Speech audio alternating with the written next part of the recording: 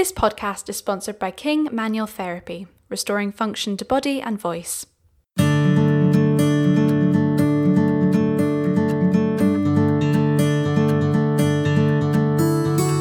Hello and welcome to Industry Minds, the podcast that discusses the importance of talking about mental health within the creative arts. My name is Cathy Reid, and this week I am joined by the lovely Jack Hinton. Hello. Hello, Cathy. Thank you for having me today. Absolute pleasure. Jack is here on a break from Starlight Express, where he is playing the character of Brexit. Yeah. You heard that correctly. He is playing the character of Brexit. Not as evil as he sounds. Not as evil as he sounds. No. In Starlight Express, which is in Bochum, Germany. And Jack is from Wales originally. He's also a graduate of Bird. Yeah. So yeah. How's your break? How was your Christmas and New Year? Lush. Really, really nice. Christmas and New Year I spent in Bochum with the company. We had a lot of shows going on. But from January 1st for a couple of days, I went home back to Hereford to see my family. I'm now up here in London for a day just to do a few bits of business, to see a few people. And I'm really excited. This is my first time back in London in a year. So yeah, very, very excited. Amazing. So as you know, because you're a listener of the podcast, we always start with a word association game. I'm so nervous. So are you nervous? You'll be absolutely fine. Okay. So first thing that comes into your head. Right. Skate school. Hard. Prosecco. Fun. Ballet. Lovely. Bubble baths. Lush. Pepperoni pizza. Yummy.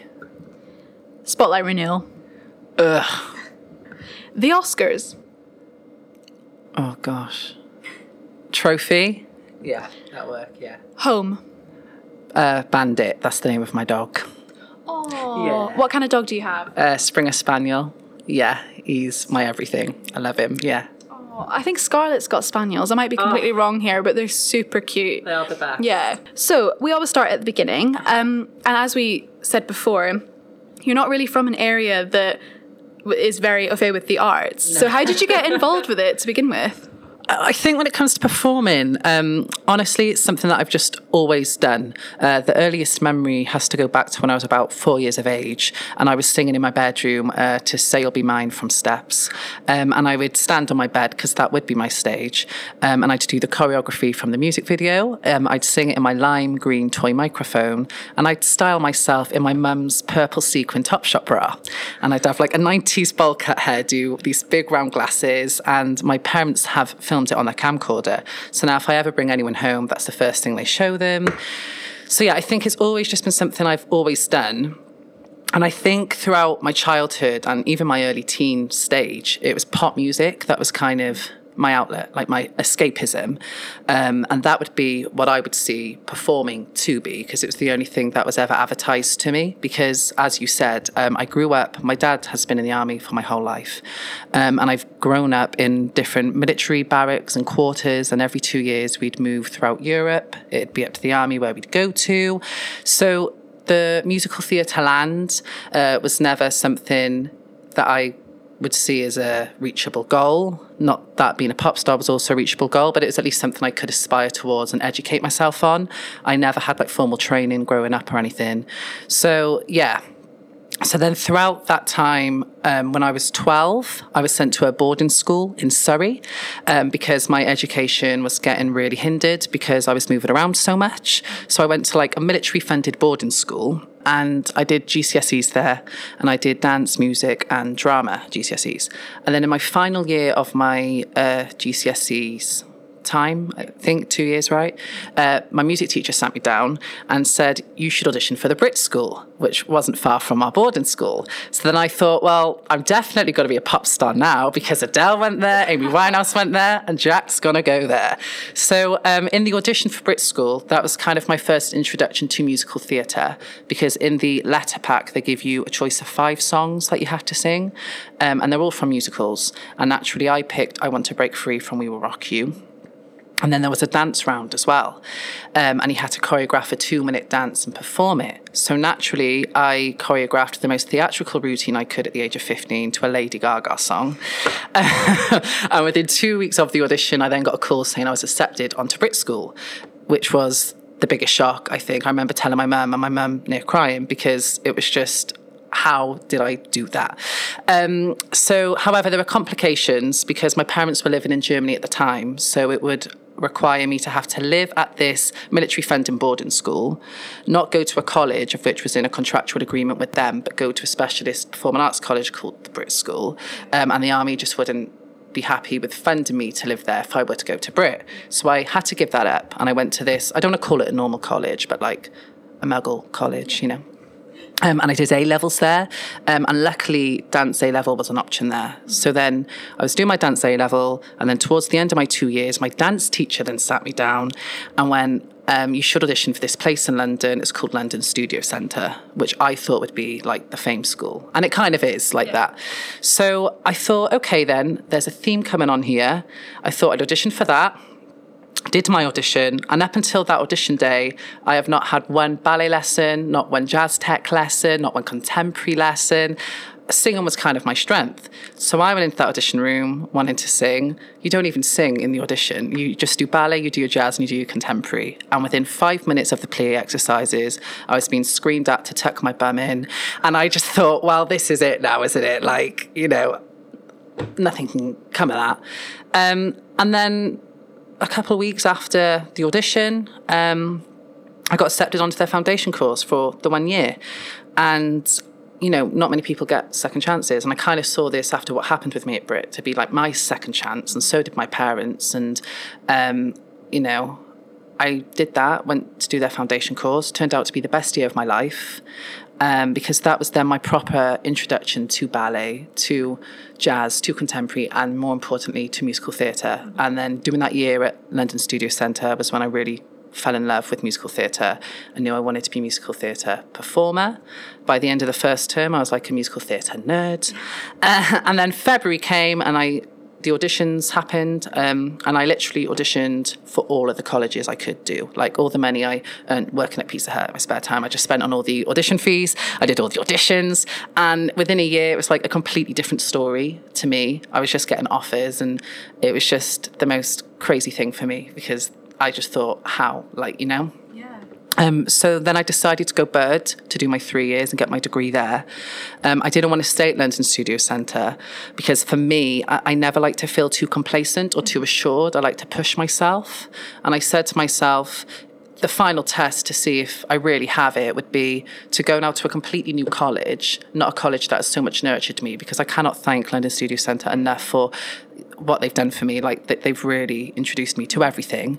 But to go to another college and to be able to stand in line with all the other students and say, I'm like them, I can do this, was what I wanted. And that's kind of what happened.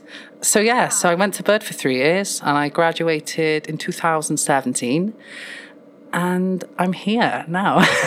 You are. That's such a long answer. I'm really sorry. That's like an essay of an answer. Not at all. It's great to hear like your whole story, and especially because you've come from a background that is not your normal background really for very many people, let alone people who are in the arts, and you managed to find your way in there. It's clear that it's for you, that you managed to get there from no experience, really. Do you know what I mean? Yeah, it's funny because when I was telling you, I'm going to call it a story because it was bloody long enough. But when I was telling you all of that, I remember the day after my London Studio Centre audition, and because I never used my body in that way before, I never did ballet or anything. I had a 11-hour shift at Pizza Hut to do back at home, and I couldn't even really walk down the stairs because you know that feeling in your calves, and then it's all knotted. And my mum and dad were like, "Oh, get a grip, like get over yourself," and I was like, "I can't do it." It's really funny, you know, just what happens. And So that first day back after Christmas, when you've been off for 4 weeks and you go back to ballet and jazz and like dance project or something, and then the next day you wake up, you're like, I cannot get out of bed. I'll always remember those memes and stuff that would go online on the first days back after Christmas of like Gemma Collins and it'd be like me after Christmas in my first, as you said, jazz class. Yeah, that's kind of me half the year, to be honest. So let's get straight in on mental health. You emailed us with your amazing story, which we'll get on to later. And one of the first things you mentioned was that you struggled with anxiety and depression whilst training. Yeah. Was this your first experience with mental health, or is this just something that happened when you started your vocational training? I think it was something that happened because of not because of vocational training, but during vocational training. I don't remember feeling the way I did before vocational training. And I think it came at a point, it was in my second year of training at Bird, and it was nothing at all to do with Bird. It was purely me. And it's, I think it's important to clarify, I still get it now, and I think we all still get these feelings now, and we get these phases now and these moods now. I thought back then in second year when I was having it will disappear once I graduate if I get a job, but it doesn't. And it was just literally a case of I would look around the room and I would have that feeling of, what am I actually doing here? How am I actually going to do this? And it was that panic, and you put all that pressure on yourself. And I think especially in second year, if anyone who's listening and is currently training, it's okay to feel this way whenever, but especially in second year. In Bird, it was known as second year blues. And it's that middle muddy ground of, you're not quite the newbie anymore, but you're also not that well accomplished and polished yet to promote yourself as your own business and to go out of the door. You're kind of stuck in that rut. And I think I just got I became my own worst critic, and I became overly competitive with myself and very hard on myself. And I just felt like I couldn't really speak to anyone about it because I didn't want to feel like I'd be burdening any of my friends with the problems, because I thought maybe they could feel the same way too. I didn't want to tell my parents about it because it's a different world, vocational college, and being in that position of having to know what you're worth and push to it. And, I was never that student that could push to the front of the classroom. And it didn't get to the point to me, I'd be scared to ask a question during a class because I think I should know that question though. So if I ask that question, I automatically look like the weakest. Do you know what I mean? Yeah. And it was just that constant circle in my head. And I think for 4 months, in second year, in our college, we had someone that we could speak to and be counselled with. And it really, really helped. It really helped. And I haven't really spoken about it with my parents or anyone. But that's not because I'm ashamed of it. But I if anything, I just see it as something I knew I wanted to do. I knew it'd be the best thing to do. So I went and I did it. And I'd encourage anybody who would ever feel that way in college or in any situation, if you feel how I just felt, and if you're really not your best friend, and you could do with a bit of self-love, just do it. Go and, speak to someone about it, because that's the best remedy, I think. Absolutely. Yeah. And the fact that you said that you had someone who came in to do that means that they wouldn't have just come in for one person. Oh, no. There's obviously lots of people who are feeling that way and who need that help. So even though you might feel like you're alone, the school wouldn't employ a counsellor if there wasn't the demand for it. No, so exactly. Yeah. And we're also human. And I think well and truly more people go through this than you would think. At the end of the day, our job is being told, especially at vocational college, I get the nature of it is to make you the strongest, most sellable product they can, and it comes from a loving place. But when you're constantly being told every day that whatever you're doing, it's not quite there yet, and you got this to go and that to go and this to go, and you look around and you think they're prettier, they're skinnier, they're better, they're bolder, it's not good for anyone. But what we do for love, eh? Exactly. Yeah, so exactly. Which is nearly a direct quote from your favourite musical or chorus line. Can you just because I loved it, just before we get on to your story about what happened to you in Bochum, can you tell me your audition story, how you go into auditions with it being please, because I loved it. Get a job again. You will. No. I loved it. It's just a really positive way of looking at things. Yeah, well, I was saying to my dear friend Cathy before the interview started, I was asked how I have found life since graduating, and I said that I love auditioning, and for me it was just purely because, as I said in my very long essay of a story, I honestly didn't think I'd be in this position. It was always the dream image was to be in London, to have that number on my skin tight top, and to be in a room full of loads of people and to be dancing the same routine as loads of people. And I love doing that. And as I said, when I go into an audition, I immediately just imagine I'm in that opening sequence of a chorus line. I hope I get it. And I love it. And I think it's the best thing when you're in an audition to just, this is going to sound really wanky, but to just be there for everybody. I will be that person when they do groups of fives. as soon as the music stops, clapping and whooping and hollering. Do you know what I mean? And like for the first kind of go, people look at you and think you're onto something here. But then after twice, it happens twice, it's infectious and everybody does it. And it just immediately makes for a much more nicer atmosphere. And at the end of the day, we're all in the same boat. We're all in a chorus line. Yeah. We're all wanting to get it. We all want to be wearing the leg warmers. I do. So yeah, that's kind of how I look at it. I love auditions are fun, people. Auditions are fun. Yeah. Absolutely. Absolutely. So when you're training and since graduating, obviously you've got a really positive attitude when it comes to auditioning. What do you do in general to keep on top of your mental health? Well, as I said at the beginning, I am well and truly at my happiest and my most comfortable state when I do performing. So throughout the time when I was graduating and I was waiting for work to happen and I was waiting for auditions, I worked with a few gigging companies. Ones that specialised in tributing to Frankie Valli and the Four Seasons, and I had to do Frankie Valli stuff with West End Jerseys and Frankie's guys. So I do that every weekend. And I would just keep myself occupied. Like I'm always thinking of ways to kind of better myself. I see myself as this business and I constantly look for ways to better it. Very luckily as well, I do also have a passion in fitness and going to the gym. So I try and do that 4 times a week, and that's like 2 hours a day. And for me, I think why? Because in this industry, we kind of feel at times like we really have no control over where our next step is and where this road is going to take us. When I'm in that gym for those 2 hours, I know that I have, for those 2 hours, full control over every little thing I do now. And I look at myself in the mirror in the gym and I think, okay, well, I'm going to work on this and fix this. And I immediately see that result. So I think it's important to find your other passions and pursue them as well. And never let go of the big dream, but find a way of making your other passions work towards that big dream too. Yeah. You know? Yeah. Absolutely. I love that. You've got such a great energy about you. It's fab. So you're currently playing the role of Brexit. I am. Yeah. Well, I mean, is this a new name? Yes. So Brexit, bless him, was introduced to the Starlight world, I want to say just under 2 years ago for the 30th anniversary.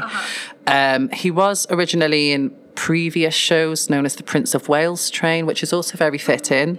But Brexit, I have a soft spot for Brexit. I mean, I'm playing him almost every night, and it's great. I'm doing this ensemble engine work. You really got to have a knack for fixing your own character and building your own interpretation of my Brexit. So my Brexit, I reference like Uncle Bryn from Gavin and Stacey. I also reference Karen from Mean Girls. He's a ditzy lost soul, bless him. And he means no harm. He just can't make his mind up. So, which I think is quite fitting. Good old Brexit. I love that. So you play Brexit, but you also cover Rusty, Electra, and Caboose. Did I say that right? Caboose. So, as I said before we get onto the story of your contract, which we will get onto, what are the challenges of being in such a highly physical show and covering all of these roles? Because I see some of the stuff on Instagram, and I mean, I've never even put a pair of skates on. I could not even do that, let alone... tell us about it. I feel you, because before this job I never put a pair of skates on either, nor did I ever speak one single word of German. And it was well and truly, I think, I'm not lying here, I think my rehearsal period was 9 months. And it was crazy. The first 3 months, it's like an intense skate school period. And then after that, you go on to your staging. And then after that, they go on to do these cover rehearsals. So back to back every 2 weeks, you're then in from like 10 in the morning to 11 at night. And you're literally just made to learn the show within like 45-minute, 1 hour rehearsal slots. And then after those 2 weeks, you've got to then perform a cover run of the whole show. And then you've got to do that to be cleared. And because I was Brexit, that's my first cast, but then I was covering these 3 principal roles. I did not even have a summer holiday. It was literally just a case of from February, I did skate school up until June, where I finally got on stage as Brexit. My process was slightly delayed, but we'll discuss why in a bit. And then from June up until September, I did my cover runs. So then I was cleared to do my covers. And then from September to November, it was a case of more skate rehearsals, because there's a few ambitious things in the show which maybe in the first 3 months of skate school we weren't quite ready for yet, and it's adjusting and going on. So all I really know at the moment is actually how to skate, which I guess is pretty cool because, but yeah, Starlight Express has kind of become my life at the moment. Is it true? I've always wondered. Okay. You know how people say that you have to be able to bend down, do the squat with your feet on the ground, with your heels on the ground. Is that true? I didn't get it on my audition, but I think I was a bit different because I was kind of in the movement audition. I was in the not so cool audition. The singing was mainly what I did in my audition for the roles.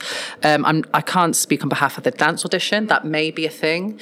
There are a few moments in the show where you got to drop it pretty low. Yeah. That was so uncool. But yeah. I don't know. I don't recall doing that myself. Sure. But that's also been like a well-known thing within the building and where we've been rehearsing. Yeah. So, and we have had to. There has been a few exercises in skate school, and we literally have corridors to skate down, and we'd have to literally be on our skates and throughout going down the whole corridor just to have our belt on the floor and just be like, which I quite enjoyed because once you're in that position, you do nothing. There's no work. You just stay there for 5 seconds. It's great. But yeah, I can't do that. I could never be in Starlight. I tried before and I'm like, no, my heels are coming off the floor. My Achilles are too short. So today I am in the King Manual Therapy Clinic in Covent Garden with the wonderful Stephen King himself, and he has been conducting some new research which he's going to tell us about, and it's absolutely fascinating. Stephen, take it away. Okay, thanks Cathy. So I had a question which is singer's acid reflux really what we think it is? And I think the answer is no, because over a 5-week trial period 100% of the subjects have been cured of their symptoms of acid reflux. I mean, you can see the graph here, they can't. It's a good graph, am I right? I can see the graph and it's a great graph. So we put together a successful treatment protocol to alleviate the symptoms of singer's acid reflux, and for now it's working in 100% of cases. Whoop whoop. And where can people find out more about the research that you have conducted? So I'm in the process of presenting it and publishing it next year at the World Voice Teachers Expo and hopefully at the BVA. And this work is going to be written up into a paper and published by me. So look out on social media, that kind of thing. But I'll be posting screenshots and stuff all the time.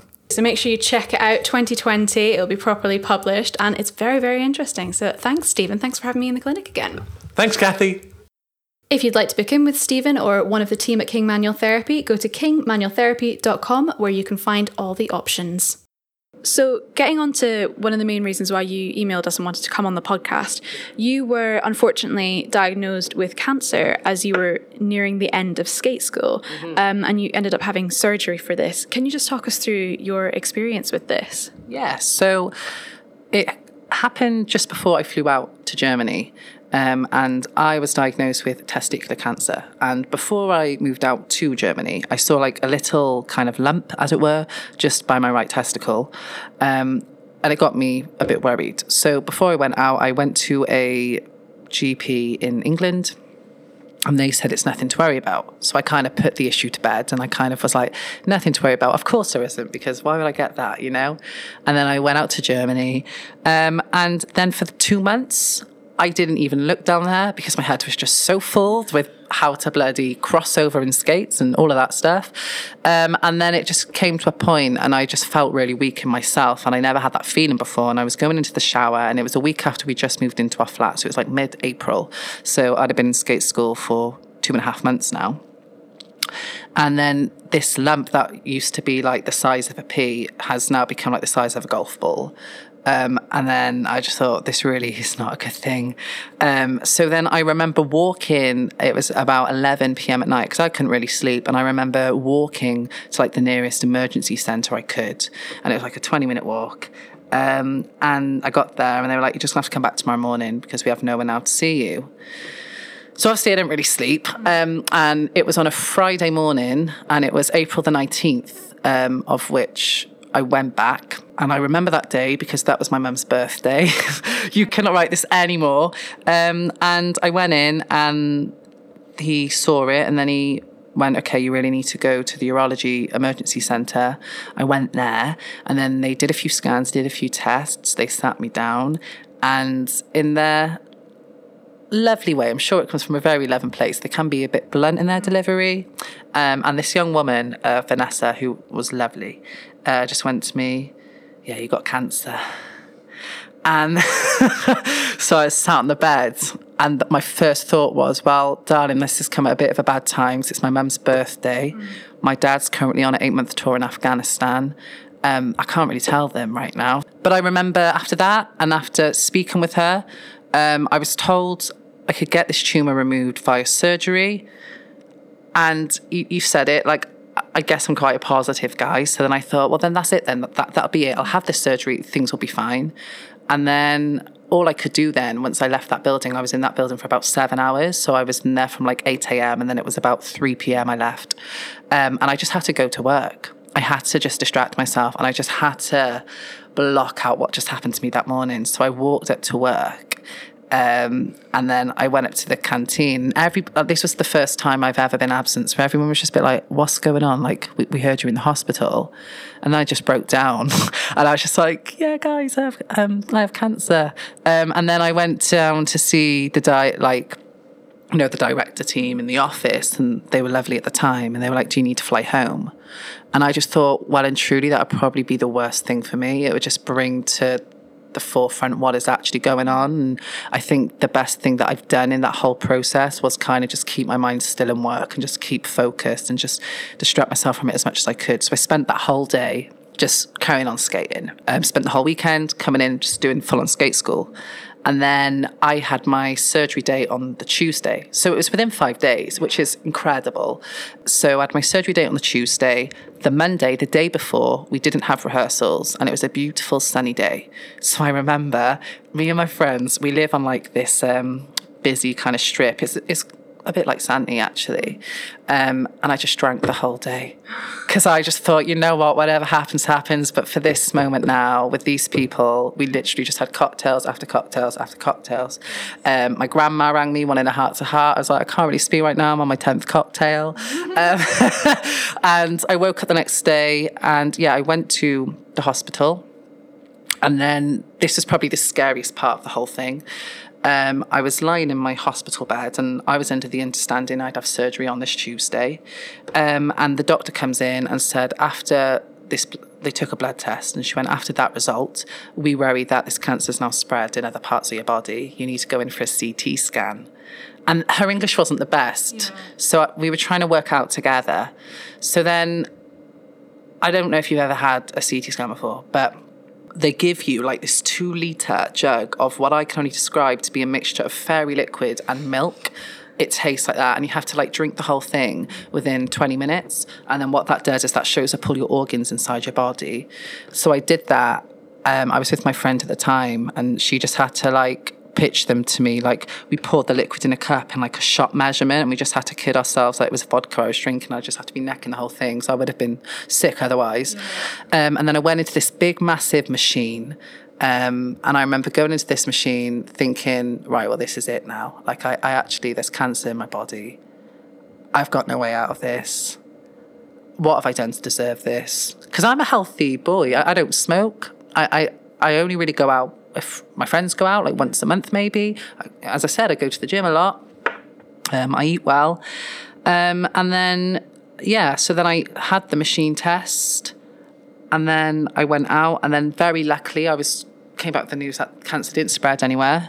It was just tumour markers, things. So then I had my surgery the next day.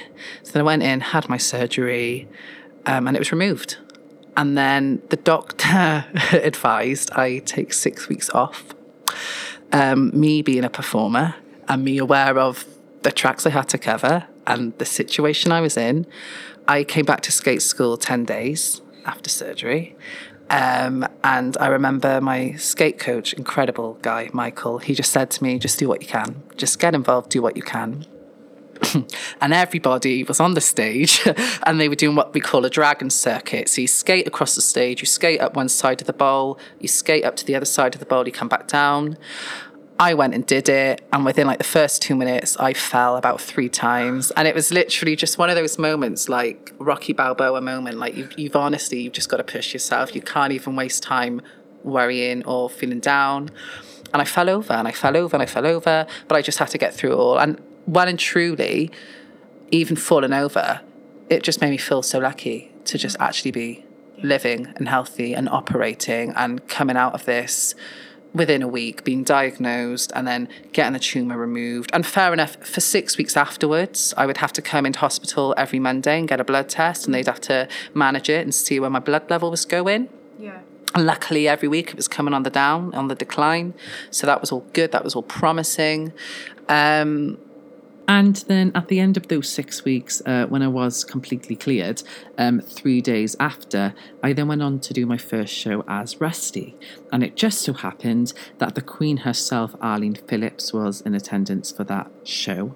And it was a really special moment. It was proof to myself that I've conquered the battle and I've won.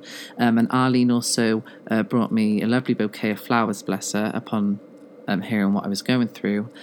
And it was a really special moment. But it's mental. Like, it's so mental. And I think what I've done is I immediately pushed it to the side as quick as I could, and I got back into work. And I'm lucky that I'm in that position. You know, I'm lucky to be doing what I love, and that I could have done that, and it worked out well. But yeah, that's kind of what happened, really. I'm just sitting here like, what? I mean, how old are you? 25. Yeah. So This happened when I was 24. yeah. I mean, that's no age to be even No. considering having this, let alone going through Yeah. the surgery and anything. Are you having any kind of follow-ups in the UK? Are you? No, not really. I mean, I feel bad, discussing what I'm about to discuss. But I remember, I think the main bulk of the problem as to what happened to me, it was afterwards. And it was not recovering physically, but it was recovering mentally. I was 24. I was still working so many things out. And I didn't say it, but when I told my mum eventually, like 2 days before I was going into surgery, it was probably the hardest thing I've ever done my whole life. I was on FaceTime, the signal was shit, and I was trying to tell my mum that I've got cancer, and that's never going to go down well. And then after the surgery, I was 24, and then I immediately just did not feel worthy of any attention ever again, of love ever again, because we're young, and I kind of just had. So what happened is they removed my right testicle, and then they put in like a prosthetic, which is cool. It's all still working down there, but I couldn't help it. I just couldn't help it. Like, I literally woke up, and on my days off work, I would spend just in my bed on Google, like thinking, do I have this now? Do I have that now? Will I ever, find anyone now? Am I worth? It's horrible. And like, of course, like, nobody knows. It's not as if I walk around with a stamp on my head saying I've had testicular cancer. Yeah. But there was one saint in this whole story. There was this one guy, and he really got me through the whole thing. And his John Partridge, actually. And a little side story, when I was at Bird in first year, he came to Bird College because he graduated there, and he directed a piece for our summer show. And very luckily, I got into his piece. And funnily enough, it was based on army soldiers. There you go. Yeah, there we are. So I did his piece, and since then we've always been in touch. He's always kind of got me under his wing, and he's always been a massive support for me. And he was the one guy who got in touch after seeing my tweet on Twitter about what's happened. He's gone through the same thing. He's done the same show. He's done the same role near enough. And he gave me his number, and he's like, just give me a call now and let's just chat about this. And that came at a time when I was in my bed and I was just crying, because I was like, I can't ring my mum about it because my mum, bless her, doesn't have two balls, and I can't ring my dad about it because he's out in Afghan. Yeah. So, what do I actually do? And he was the guy, really, who gave me the pep talks I needed and kind of really helped me through it. Wow. Yeah. So, and that's what I mean. I'm lucky. Yeah. I'm lucky I have that network and I have that story. Mm-hmm. And obviously, if there's anybody who's listening to this and they're kind of going through even remotely the same thing, send me a message, because I'd want to be that person. Yeah. I would never want anyone to feel how I felt, where you're in that place of feeling like you have no one. and you feel like you deserve it almost, and you feel like nothing ever's going to come again because of that. That's not the case. And all anyone ever needs is for someone to tell them that, and I would love to be the person to tell anybody that. So if anybody has that, anything, just please send me a message. Yeah.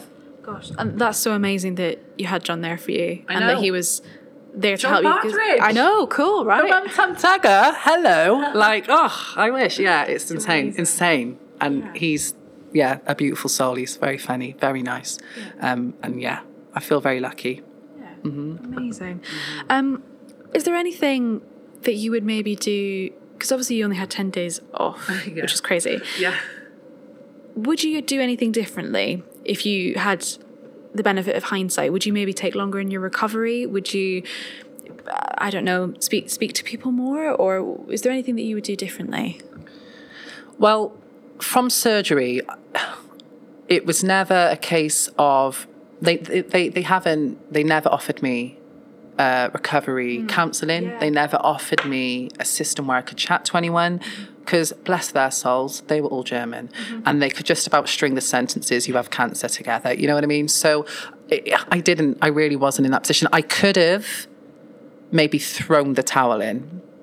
You're on a probation period for quite a long time out there. I think 3 or 6 months. I could have thrown the towel in and I could have gone home, but that would have just, that wouldn't be fun. And again, this just boils down to all of us, how much we love what we do and how much in a way it saves us. This, I got to do what I love, and it really helped, and it did distract me. If I was older, I still feel, I'm 25. I graduated 2.5 years ago. This is my, I guess, 4th professional, contract, thing. Had I been a bit older and have a few more things under my belt, I would feel the power to, I wouldn't feel like I have to run as quick as I can back to the factory, and I'd feel like I could sit back a bit more and be a bit more complacent in myself. But because I was so just starstruck with the idea of covering 3 of these principal roles, which I would love to do, and I didn't want to fall too far behind, and because I still am at that stage of constantly feeling like I do have to prove myself. I really didn't feel like there was another way around it. And I thought as well, my parents were able to come out and see me a couple of days after surgery. My dad was granted compassionate leave, but as soon as they left, I wouldn't want to be stuck in that flat on my own.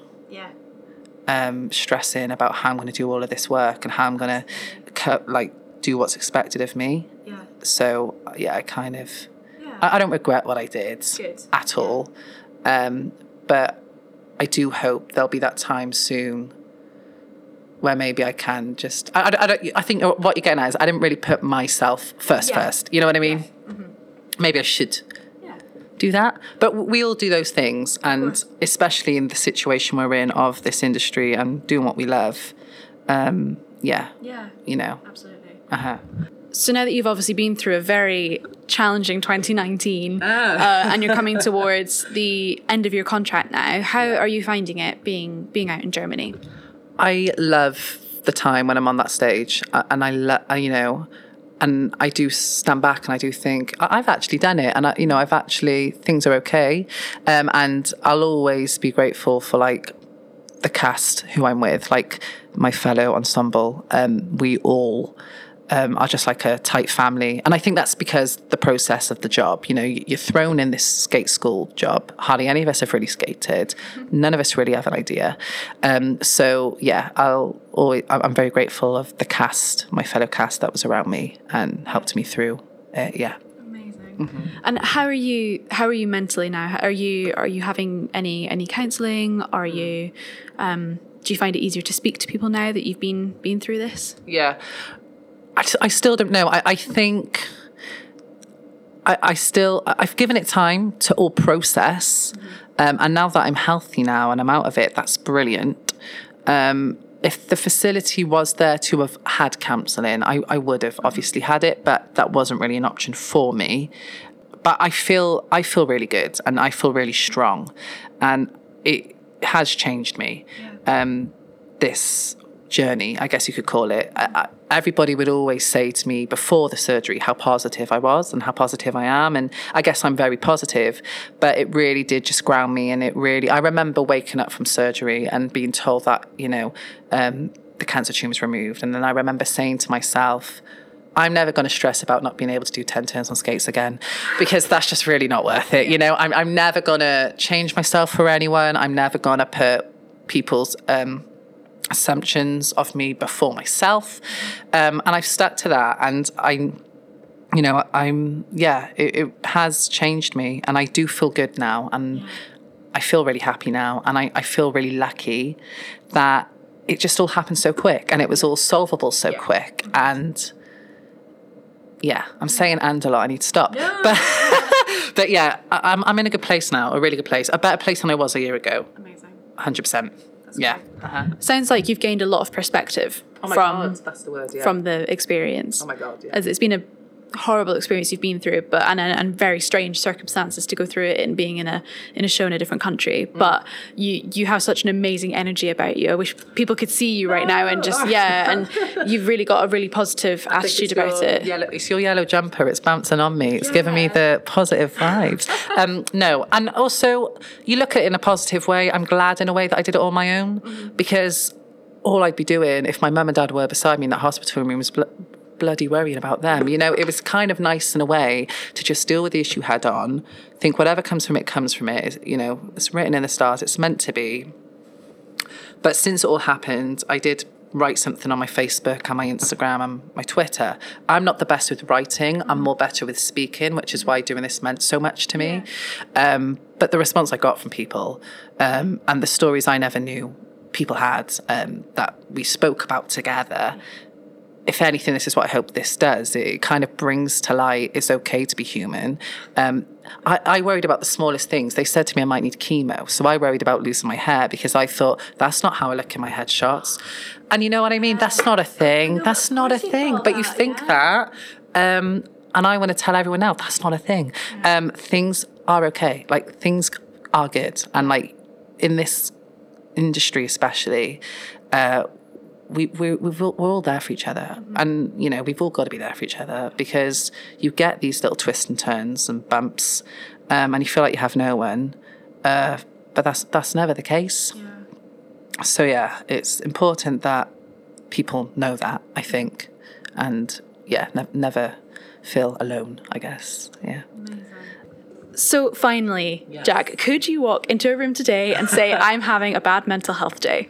If that was the case, then yes, 100%. As I said, we're all human and we're all in it together. So if I'm having a bad mental health day, they might be having one too. Yeah. Mm-hmm. Amazing. Yeah. Right. Finish the sentence. You're ready for it. You're ready for it. So today I woke up and thought, I need coffee. The last book I read was? American Psycho. I love that book. I've read it like 3 times. Oh, great. Yeah. I'd recommend that. Favourite, yeah. My ideal holiday destination would be? New York. Have you been? I've never been outside of Europe. But I'm one of those Brits, and I'm like so like fascinated with the idea of America. To me, they're like another planet, and I just want to go there. It's cool. And be a New York person for a day. It's good. Yeah. My dead or alive party guest would be? My dog. Aww. Yeah. I don't see him that much. Yeah. And he looks really cute in a party hat. Yeah. My go-to shower song is? Don't Lose Your Head, 6. In work, me and 5 of the other lads, we have casted 6 dicks. So it's 6 of us guys being the 6 queens, and I'm been assigned Anne Boleyn because Brexit wears the green. Yes. And it's quite ironic when she's like, politics, not my thing. And I'm playing Brexit, and I don't know anything about politics. So I'm on a level with the Annie B. Absolutely. I love that. Yeah. My favourite thing about Germany is? Christmas markets. Ooh, oh, wow. Yeah. Can't beat it. Lovely. Everyone should be more? Happy. Yeah. And not so hard on themselves. True. Yeah. And finally, mental health to me is? Power. Ooh. Yeah. That is my Owning it. favourite answer. Owning it and using it as your strength and not letting it become your weakness. Yes. Oh my gosh. I love that. Jack, thank you so much for joining me today on the podcast. It's been a pleasure to meet you. Lovely meeting you. Thank you so much. And thank you. I thanked you before we even got this rolling, but really thank you for everything that this podcast has done to all of us as a community. It gives us a lot of bravery and encouragement, and it's really wonderful. So thank you so much for that. Yeah, thank you. Thank you so much for listening to this episode of Industry Minds. If you're interested in our counselling services, please email mary@industryminds.co.uk. For all other inquiries, please email info@industryminds.co.uk. Make sure you subscribe and follow us on social media @IndustryMindsUK. You can find out about all our future guests and our future events on there. Thank you so much for listening, and we will see you next week. Bye-bye. Bye. Amazing.